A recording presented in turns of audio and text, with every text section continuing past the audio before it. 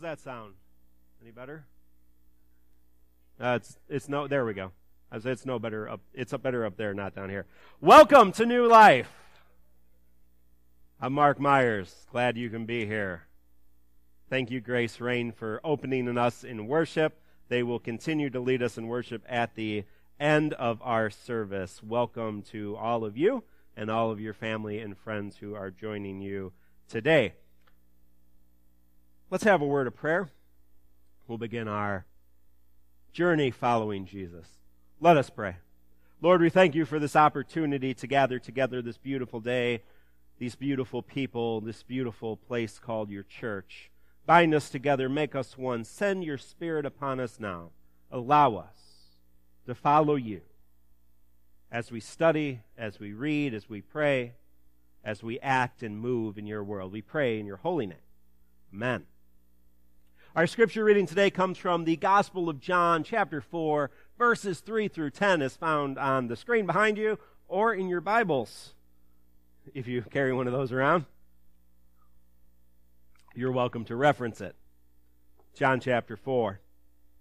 Therefore Jesus left Judea and went back to Galilee. Now Jesus had to go through Samaria. He came to a Samaritan city called Sychar, which was near the land Jacob had given to his son Joseph. Jacob's well was there. Jesus was tired from his journey, so he sat down at the well. Now it was about noon. The Samaritan woman came to the well to draw water. Jesus said to her, "Give me some water to drink." His disciples had gone into the city to buy some food. The Samaritan woman asked, "Why do you, a Jewish man, ask for something to drink from me, a Samaritan woman?" Jews and Samaritans didn't associate with one another. Jesus responded, "If you recognize God's gift and who is saying to you, 'Give me some water to drink,' you would be asking him, and he would give you living water." God bless the reading of the word today. There's a local boy where I live. He's not particularly any different than any other boy, probably teenager. Might be out of college, or might be out of high school and in college. I'm not 100% sure. Doesn't have any particularly obscure body art, anything that kind of sets him apart in 2016. But I often see him, and I've talked to him and slowed down along the road as he's walking through town and walking out away from town. And if you know where I live, it's in the country. He's often wearing headphones and just kind of minding his own business. And I often think to myself as I see him or as I've talked to him briefly, as you can imagine, in passing, that this is the kind of person that Jesus would have stopped and made time for. I don't know anything about him. I know a little bit about him, but I don't know much about him. But he kind of has this sense to me of kind of being a loner. Somebody who kind of just goes their own way. And Jesus made time for people who did their own thing, who made their own way, who may have been set apart from the crowd. Certainly this young man's not marginalized. He's white and he's a male, so he can't play that card, but that doesn't mean Jesus wouldn't have stopped and spent time with him. In fact, if you find yourself following Jesus, you will find yourself following him to people who you may not have expected to have a relationship with. And so we continue. This is week 5 of focusing on Adam Hamilton's book, The Way, following the footsteps of Jesus. And we find today, as we follow Jesus, we are going to come across sinners, outcasts, and the poor. I want to bring up a few stories here. First, I want to talk about sinners. You all know what sinners are. Yes, thank you, Steve, for being the only honest one. Paul and I, when we pastored at Cornerstone in Maple Park, we used to start every Sunday morning, "Good morning, saints," and then "Good morning, sinners," and that should get everybody. But yes, we are all sinners. We all make bad decisions. We all turn away from God. We all do things that hurt ourselves and other people. But there are some people who might be more easily disputed to be sinners. And Jesus seemed to make it his mission in life, absolutely in death, to reach out these people. One of these people, and I just want to talk about a couple, but one of these people was a man named Levi. And we talked about Jesus, kind of his home base was Capernaum, this little town in Galilee. And outside of Capernaum on the road, there was a tax collector, and he would get taxes from people as they were coming in and out of town. In fact, it was a position that he paid for. Levi paid for that to the Roman government. He basically contracted with the Roman government to collect taxes. He would pay it up front, and then he could take all year long, he could take whatever he got, and if he wanted to take a little bit more, he could do that.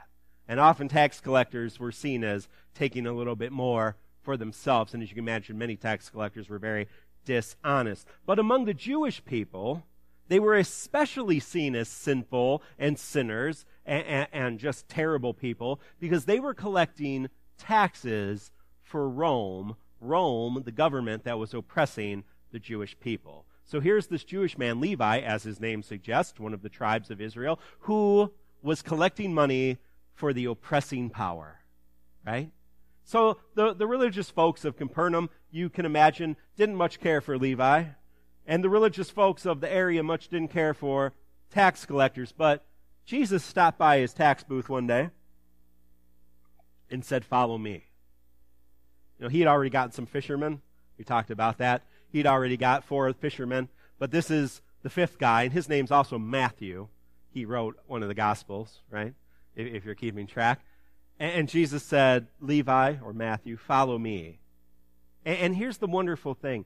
Levi did. Levi left his booth. You know, he'd already paid Rome, so it's not like he was, shirking his duties. So he, put up the shop, and he went home, and he followed Jesus, and he had a huge party for Jesus.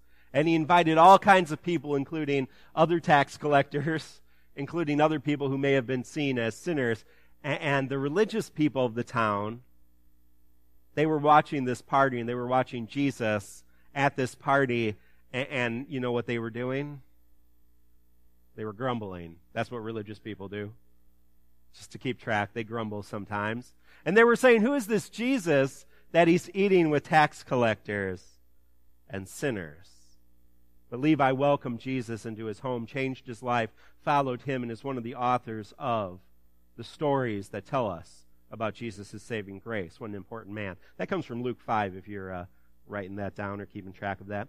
Now, there's another story in Luke, just a couple chapters later, about one of these religious folks, a Pharisee, a keeper of the law, one of the religious elite, one of the people that knew his Bible backwards and forwards, prayed every day and tithed and fasted and did all those wonderful things. His name was Simon. And Simon invites Jesus over to his house to have a banquet. He doesn't greet Jesus in the typical way. He doesn't offer Jesus the opportunity to wash his hands or feet. He doesn't anoint Jesus as an honored guest. He pretty much invites him over and then ignores him. But during this party, something wonderful happens, depending on your point of view. If you're Simon, something terrible happens. A woman. Now, not just any woman, a woman who was known as a sinner. I mean, the Bible just clearly says it. A woman who was identified as a sinner from town, we read into it a prostitute, comes in, breaks into the party. I love it. It's a great party crasher example here in the Bible. She comes in, she weeps at the feet of Jesus, she dries his feet with her hair, she anoints his feet with oil. And Jesus teaches Simon in that moment about who truly is honoring God, who truly is honoring him, who is truly not the person who just invites him over to the party and ignores him, but the person who is at his feet willing to give anything to be close to Jesus. And so Jesus spent time with these people, these sinners, whether it was a tax collector or a prostitute or anybody else, in the midst of sin. When you're caught in the act, Jesus was there. Before something happens, Jesus is there. After you've been put on trial, hanging on the cross, 2 thieves, And Jesus has a relationship with the one thief that says, Lord, remember me when you come into your kingdom. Jesus was a fan of sinners because sinners have nothing to lose and everything to gain. I want to tell you a story from growing up. My hometown, Ottawa, some of you are familiar with it, beautiful town. Town of two rivers, that's our motto. 2 rivers and 2 strip clubs. It's true. The ecumenical, that means a variety of churches, right? Ecumenical, multiple different denominations.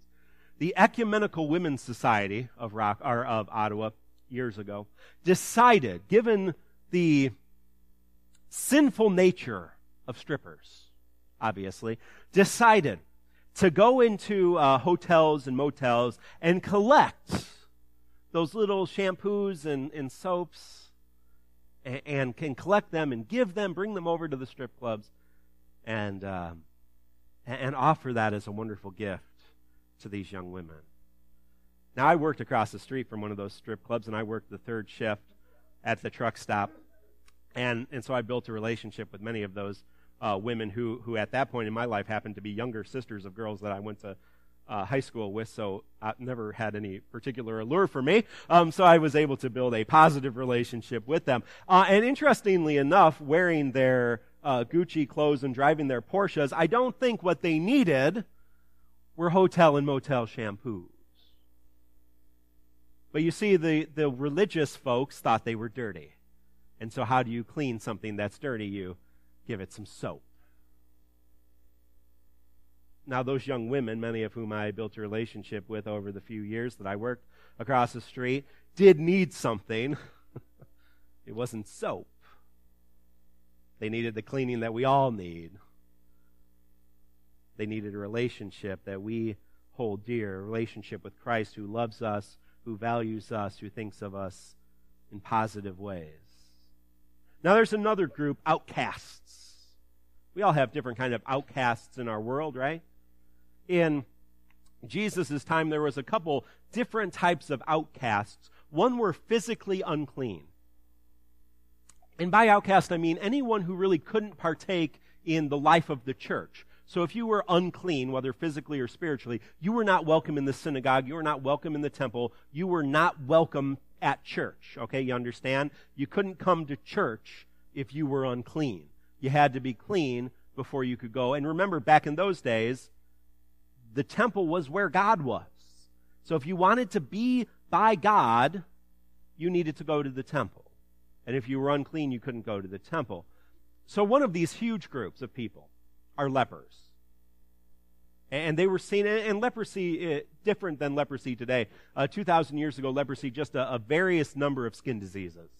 All right? Anybody who kind of had various different skin diseases, they were considered to be a leper, and they were unclean, and they were put in different colonies and separated from the community. Not only could they not come to church, but they were separate. They had to go live like on the outskirts of town in caves and stuff, right? In different little colonies. They were outcasts. And Jesus spends a lot of time with lepers. And he heals them, and he ministers to them, and he touches them, and he's not afraid to do that, and that's beautiful. I just think of the men and women who have worked with people with terrible diseases, with AIDS, with HIV, with leprosy, literal leprosy, who just share that love that Christ shared by holding, by healing, by walking with those individuals. Jesus did that. If you follow Jesus, you're going to find yourself by people who might not physically be clean. Then we have this other category, spiritually unclean. These people that for one reason or another, even though maybe physically they were fine, spiritually they were not right by God, at least according to the other religious folks, they were not right by God. And that brings us to the story we read today, John chapter 4, the woman at the well. I encourage you to read. It's one of my favorite chapters in the entire Bible. It's beautiful. It's meaningful. The entire chapter is just filled with stuff. You see, in the time of Jesus, and it's interesting, I didn't get our maps and stuff today here, but if you come on Wednesday night at Forum at 6 o'clock, you can go to Samaria and see all of that. You see, in the time when Israel was a nation for a very short period of time, there was a northern kingdom and a southern kingdom. The northern kingdom was destroyed by the Assyrians. The Assyrians took a lot of the people out and put a lot of their people in, and those people started intermarrying and stuff, and everything got all mixed up. And the Jewish people who thought they were pure, that they were the true lineage, the southern tribes, they said those people are unclean. And so if you look at the map, Galilee's up here, right, with Nazareth and all that kind of stuff, Capernaum. Then there's Samaria. Then there's Judea, and that's where Jerusalem is, and Bethlehem and all those places, right? So all these Jews in Galilee, they would want to go to Jerusalem for all the holy festivals, and they would travel all the way around the Jordan River, the Sea of Galilee, to avoid Samaria. They wouldn't even walk through Samaria, even though it was the fastest way to get, from Nazareth or Capernaum or any of the great places in Galilee to Jerusalem. They would walk all the way around it, because they thought those people are unclean. They actually none of the Samaritans were allowed in the temple, so they built their own temple, right? Even though they were Jews, even though they felt like they were from the same lineage. Today, there are still Samaritans. There's only a few thousand left. They are a dying race of people. But the Jewish people thought they were just unclean. Something wasn't right about them. But Jesus, instead of walking around, he goes straight through. Go straight through. I love what the Bible says.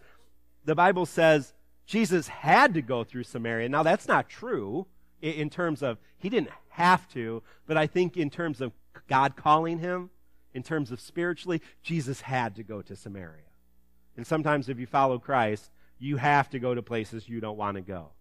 And he sits and he talks. Now, not only is this a woman, first of all, so here's this male Jewish teacher, and he's talking to a woman, and that makes the disciples like crazy. But she's a Samaritan, and they're unclean. And she's in the middle of the day out there by herself. She's been married, 5 times? She's living with a guy she's not married to. She comes in the heat of the day. Remember, middle of the day in the desert, not the best time to be out getting water. But she comes at the hottest part of the day to avoid all the other folks in her town. She's an outcast in about 16 different ways, right? But Jesus, I just love it. He had to go, and he had to talk to this woman. And he does. And if you're reading just the Gospel of John, this is the first person Jesus reveals himself to as the Son of God, as the Messiah, as God incarnate.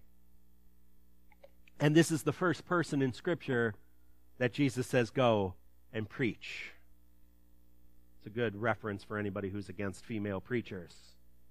There's lots of them, but this is one in particular. Jesus says, go and preach. And don't worry, the men in town didn't believe her anyway, but Jesus did and commanded her to go. Beautiful, beautiful story. Beautiful story. Jesus made time for outcasts, and outcasts may not have done anything. We don't know how she got in that situation. She was born a Samaritan. That had nothing to do with her. Men in that time could divorce you for all kinds of things and just leave you up for dead, basically. May have had nothing to do with her. Could have been a victim 4 or 5 different times. But Jesus made time for those outcasts. So sinners are kind of those people that make bad decisions, right? Us included, everybody included. Outcasts are people that society has said, no, you're not good enough. Working at Walter Lawson's with Selena for the year and a half we did, I was amazed. I mean, in a sense, it's kind of like a leprosy community, a commune. Here's all these young people, little kids up to adults who started as little kids and grew up at this nursing home, many of whom are like Selena, and most of them are much worse than Selena. But, she's cute, and you can see her, and it's getting a little bit more apparent that something's wrong, but, she's cute enough you can kind of walk past her and not say anything. There's so many of the kids there that it is physically obvious there's a problem. And grotesque deformities, and terrible diseases, and terrible genetic disorders. And I was amazed at the love and the care of the people that worked in that community. Because so many of those people, children, right, were kind of set off. Maybe their family didn't have a choice, maybe their family did, but they were set off, and they don't get to go into the world very often, and they don't get to see things and do things, and so they're isolated, they're alone, and many of them don't have anyone come visit them ever. Those are the kind of people that Jesus would have spent time with, that Jesus would have had to go see. I love that. That just came to me this week. I just love that. He had to go. He didn't have a choice. He felt so moved. So we have sinners and we have outcasts, and finally, we have the poor. Yes, I know some of you are thinking, yep, that's me, I'm poor. Some of you might be. I think I'm poor too. I got one income for a family of 5. I got a little daughter who's got severe medical needs, 3 little kids. I was driving a Camaro, though, this week. That's first. I rented a car and they upgraded me to a Camaro. I just had to fit that in. I didn't get to fit that in. Oh darn! I played it really cool too. I was out of town. We are down to 1 car in my family, and I was out of town, so I had to rent a car. And they upgraded me to a Camaro, and as I was driving the Camaro, which was great. It was fun. I have no desire to own one, but it was fun for the time that I did it. I was impressed at how few, or how should I say this? I was a little bit shocked about how many more luxuries my Chrysler Town & Country has than that Camaro. And so I thought to myself, well, I'm probably not poor then if the inside of my car is nicer than a Camaro that's 3 years newer than my car. I'm probably not very poor. But there are many people in our world who are very, very poor, and there are many people across our world and in our home right here around us that are very, very poor, that struggle with where are we going to eat. We have, so much of our ministry with the Paper Angel Closet struggle with where are we going to live? How do I get to school? How do I pay for the basic necessities so I can live? Jesus did a lot of ministry with the poor. That's you can if you can read the Bible and not see that, you're not reading very well. But he also taught and preached a lot about the poor, and I just want to lift up 3 parables. Parables, remember, that's kind of a story that Jesus taught, based in reality, but not necessarily a real story. And the first one you're very familiar with, it's the story of the Good Samaritan, right? Here's this guy who is poor. He's been beaten, broken, abused, and left for dead on the side of the road, and the religious folks come, and they pass him by, and here's this filthy Samaritan. And he comes, and he takes the man, pays for him to be cared for, checks in on him, and Jesus ultimately says, who was the neighbor? Well, the religious folks have to say, the Samaritan, even though it pained them. I would have loved to be there. There are a few times in the Bible that I would have really liked to be present. That's one of them, when the Pharisees had to say, where's the Samaritan? They didn't really want to say it, but they did. There's another one, story found in Luke 16 about the rich man and Lazarus. Lazarus, not Lazarus who was risen from the dead, but a different Lazarus. Apparently there was multiple ones in the Bible.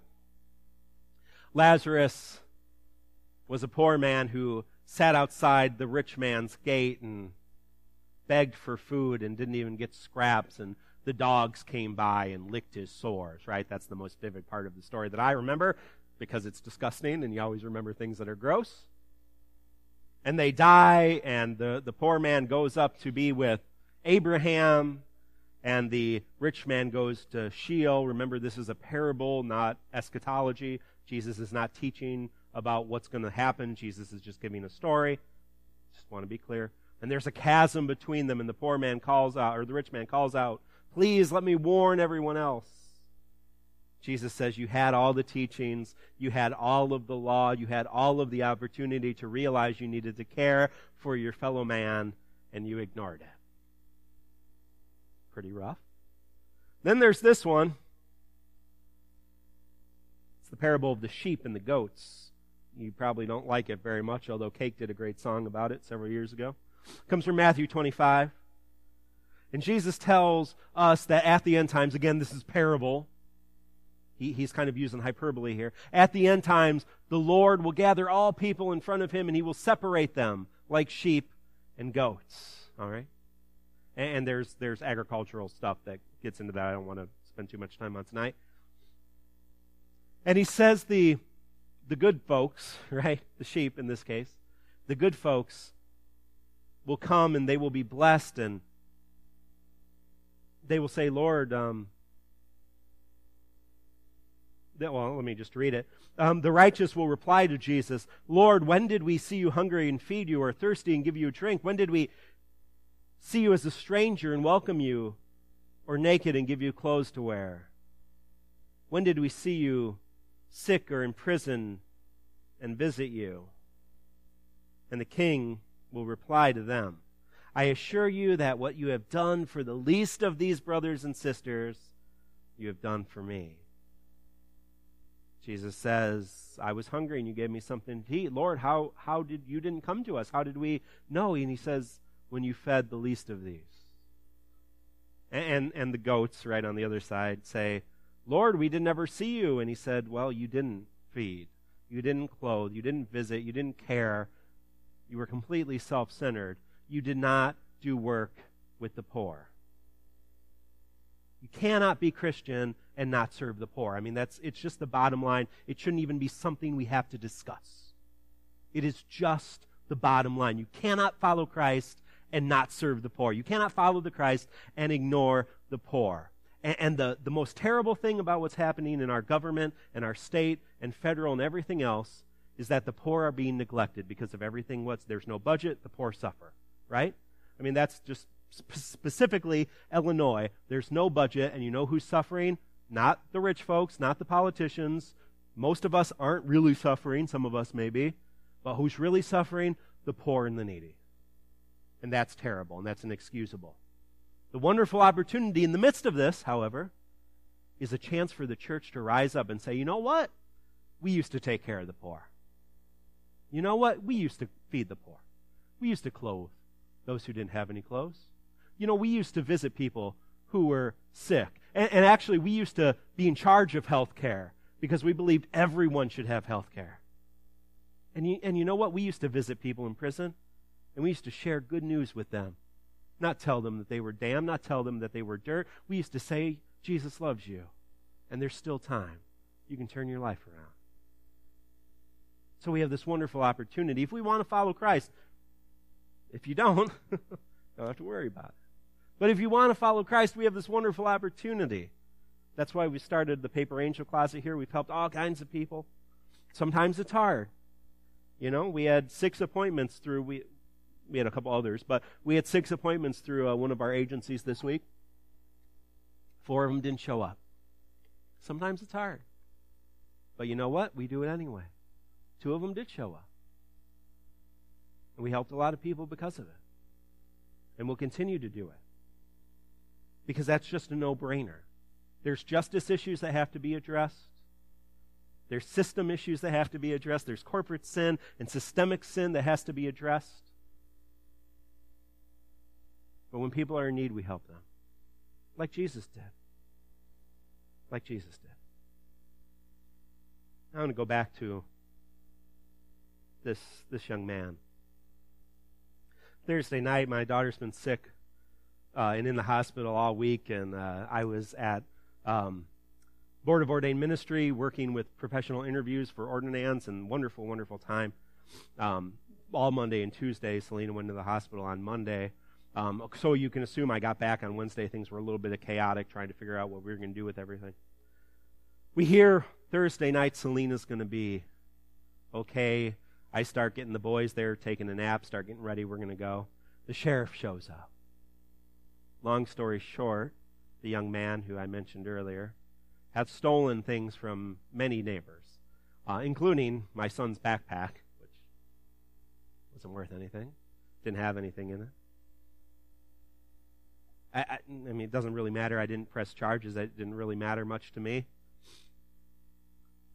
But when I come into that kind of situation, I tend to think about what could I have done. Specifically here, I'm talking about me because I'm still selfish and self-centered. even though I try to give it all to Christ, I still focus on me sometimes. And I say, what could I have done? Could I have really stopped and had a conversation? When I tried and he just kind of went by, could I have really stopped? What could I have done to prevent this from happening, right? That's where my mind goes. What could I have done to prevent this from happening, this young man? And because I'm sure other of my neighbors will press charges, and I don't know how old he is, if he's 17, 18, or what there makes a difference, right? I don't know if jail or juvie or prison could be in his future, probation maybe. That kind of thing goes down on your record and kind of haunts you in your adulthood.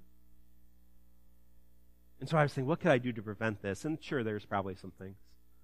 And I need to be more aware, and we all need to be more aware of who we can get into relationship, who needs us, the sinners and the outcasts and the poor, who needs us in their life, who needs to be built up so this thing kind of doesn't happen. But it did happen. And so now the question is, how can I be involved in his life? And despite what's happened, despite what he has done, how can I share good news with him? Because Jesus went to the cross knowing that he was going to steal stuff. Do you understand that? Do you understand that? Jesus went to the cross specifically knowing that this young man was going to make a bad decision. And he said, I'm going to die for you anyway. I'm going to love you anyway. I'm going to offer you new life anyway. And Jesus is still offering him new life. Still calling him home. And so this is our work. If we follow Jesus, if we say, yes, Lord, I believe in you. We're going to talk with the confirmands this week about having belief or following, and what you have to do. And the reality is, it's kind of both. You kind of have to believe and have faith, and you kind of have to do, and you want to do. So if you're going to follow Jesus, you're going to find yourself in places you don't want to be. You're going to find yourself with people who might not look like you, might not believe what you believe, don't do the things that you do. And your job is to love them, care for them, feed them, if appropriate, and most of all, share good news that Christ died for them, and they can be new. Amen. Let us respond to that good news with the prayer our Lord Jesus Christ taught us, the Lord's Prayer. And it will be on the screen if you want to follow along. Let us pray together.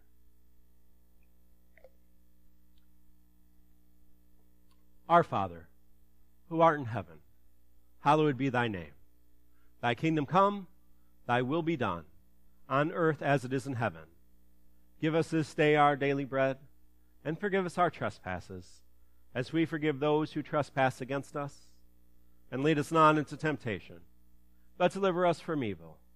For thine is the kingdom, and the power, and the glory forever. Amen. We're going to transition to our time of prayer.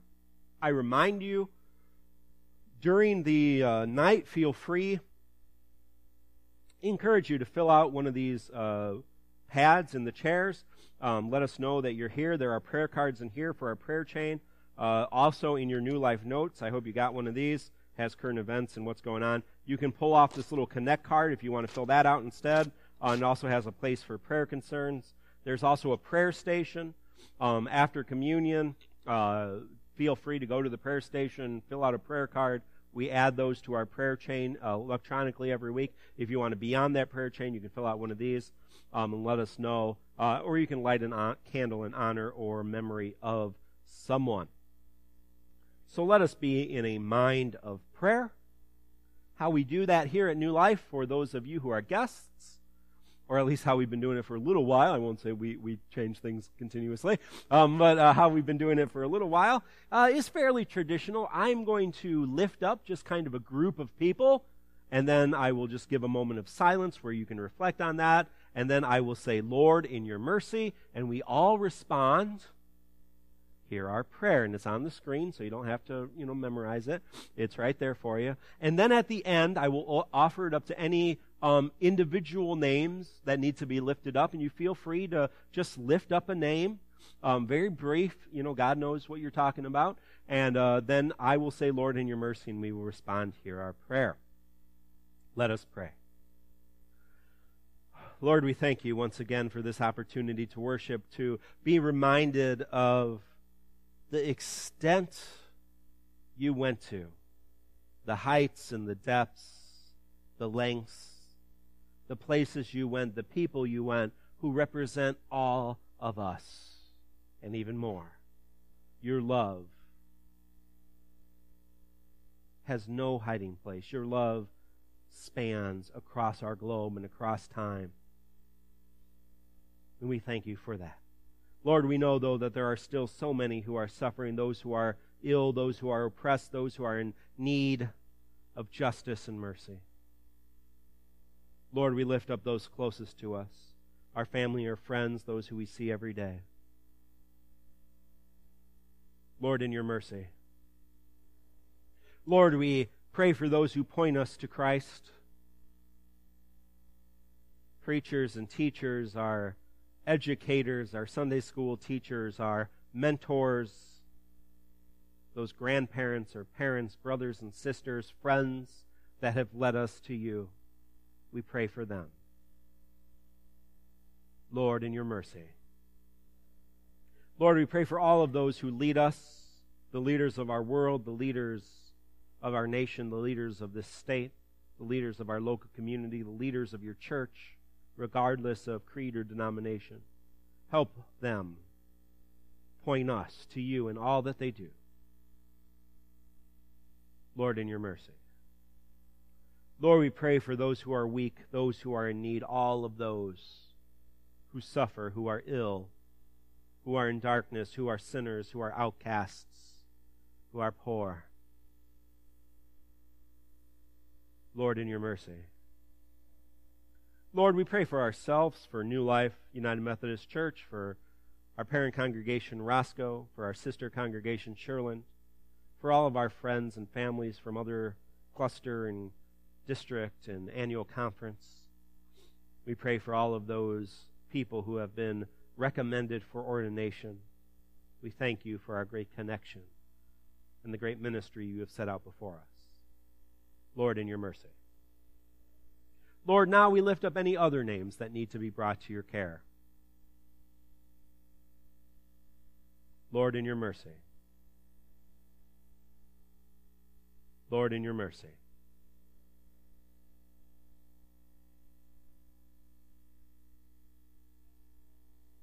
Lord, in your mercy. Lord, in your mercy.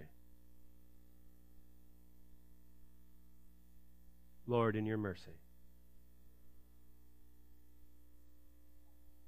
Lord, in your mercy. Lord, in your mercy.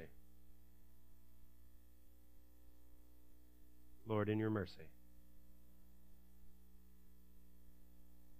Lord, we thank you for these and lift these names up to your care, to your ear today. Help us, if we are placed in their lives, to be your ear, to be your eyes, to be your shoulder, to be your justice and mercy, to be your love. We pray this in your holy name. Amen. Let us now receive tithes and offerings for the work of our church. If you're writing checks, they can be made out to New Life United Methodist Church. If you would like to give a special gift to the Paper Angel Closet, you may feel free to do that. Just memo Paper Angel Closet. There's more information about our church and the Paper Angel Closet and several other things just right outside the door on that little table. I will remind you we have upcoming events, including the Easter egg hunt the Saturday before Easter at 10 a.m. sharp. We are collecting candy, individually wrapped candy for R2D2 back there. Fill up R2, and we'll fill up eggs. That will also be a day to drop off items for the Paper Angel Closet. So if you're interested in supporting that ministry, feel free to grab a brochure to look into it a little bit. There are a list of items we collect on the back of the New Life notes. If you want to drop off items on that day, we'll be there around that day. Jeff and probably some other people have tickets for Biscuits and Gravy at Roscoe. When is that? When is next week? Next Saturday morning, right? We also have tickets. Jeff has some tickets for Harmony for Hunger on April 15th. Wonderful. The Triumphant Quartet's going to be back. It is a great time. Wonderful time. March 17th, if you like corned beef and cabbage, there's only one place to go, and that is Sherland United Methodist Church. Their famous corned beef and cabbage dinner, $10 a person, and you will not go home hungry or disappointed. And I will be sad because I will be out of town. And I will be crying that I'm not eating corned beef with the wonderful people at Sherland. But I encourage you to go. It is from 4:30 to 7 at Sherland United Methodist Church in Sherland, right on Rockton Road, Rockton Avenue, Sherland Road, or whatever that road is, depending on where you are. Union Street at 1.